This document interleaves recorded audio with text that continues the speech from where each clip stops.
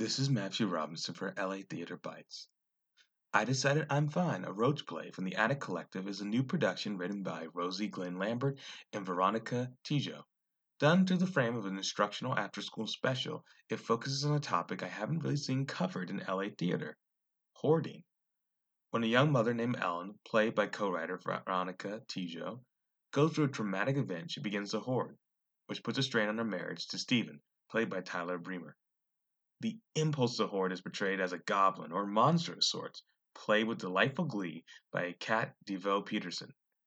Done in a dramedy style, the story flows in and out of both funny, touching, and somewhat disturbing moments. I know there's technically not both, but you get what I'm saying. The Attic Collective won this year's Fringe Festival Award for their play, The Last Croissant, winning the award for Best Ensemble as well as Top of the Fringe. The company continues the streak of quality entertainment with this new installment.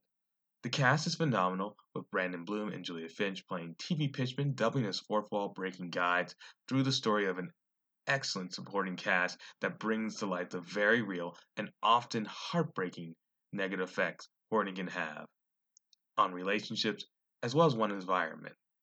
Director Rosie Glenn Lambert wisely keeps things balanced. The tone never feels off, even things get fantastical or heavy.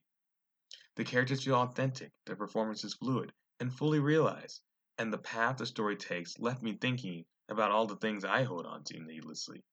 But unlike how some would approach the topic, Glenn Lambert boldly takes a different approach. Instead of shaming and making us despise Ellen, the hoarder, she makes us understand and care for her. Equally, her frustrated husband Stephen is not painted as an oaf or neglectful partner. This production takes risks and confidently leaps onto the stage with vigor and purpose every step of the way. Speaking of the stage, the scenic design by Lex Jernan is incredibly effective and clever. His skills shown in the production of The Last Croissant carry over here and makes great use of the space. The lighting by Joey Guthman is sublime, never trying too hard to show off, but always delivering just the right strike in every scene.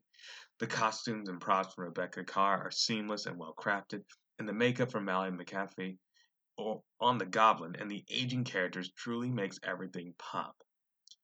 At 3 hours, the play is a bit long. I was personally never bored, nor did I ever feel an urge to check my watch.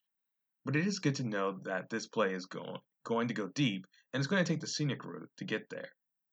I do think certain characters disappear for a bit too long, their presence missed during some moments where I wanted their viewpoints injected. But in the end, I still left the show deeply satisfied and pondering many tough questions presented. I decided that this play is more than fine. It's great. My final score is an 8.7 out of 10. I Decided I'm Fine, a Roach play, is playing until March 1st. Tickets and info can be found at theatticcollectivela.com.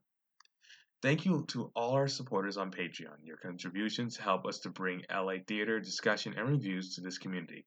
We appreciate your support and encouragement. Until next time, I'll see you at the theater.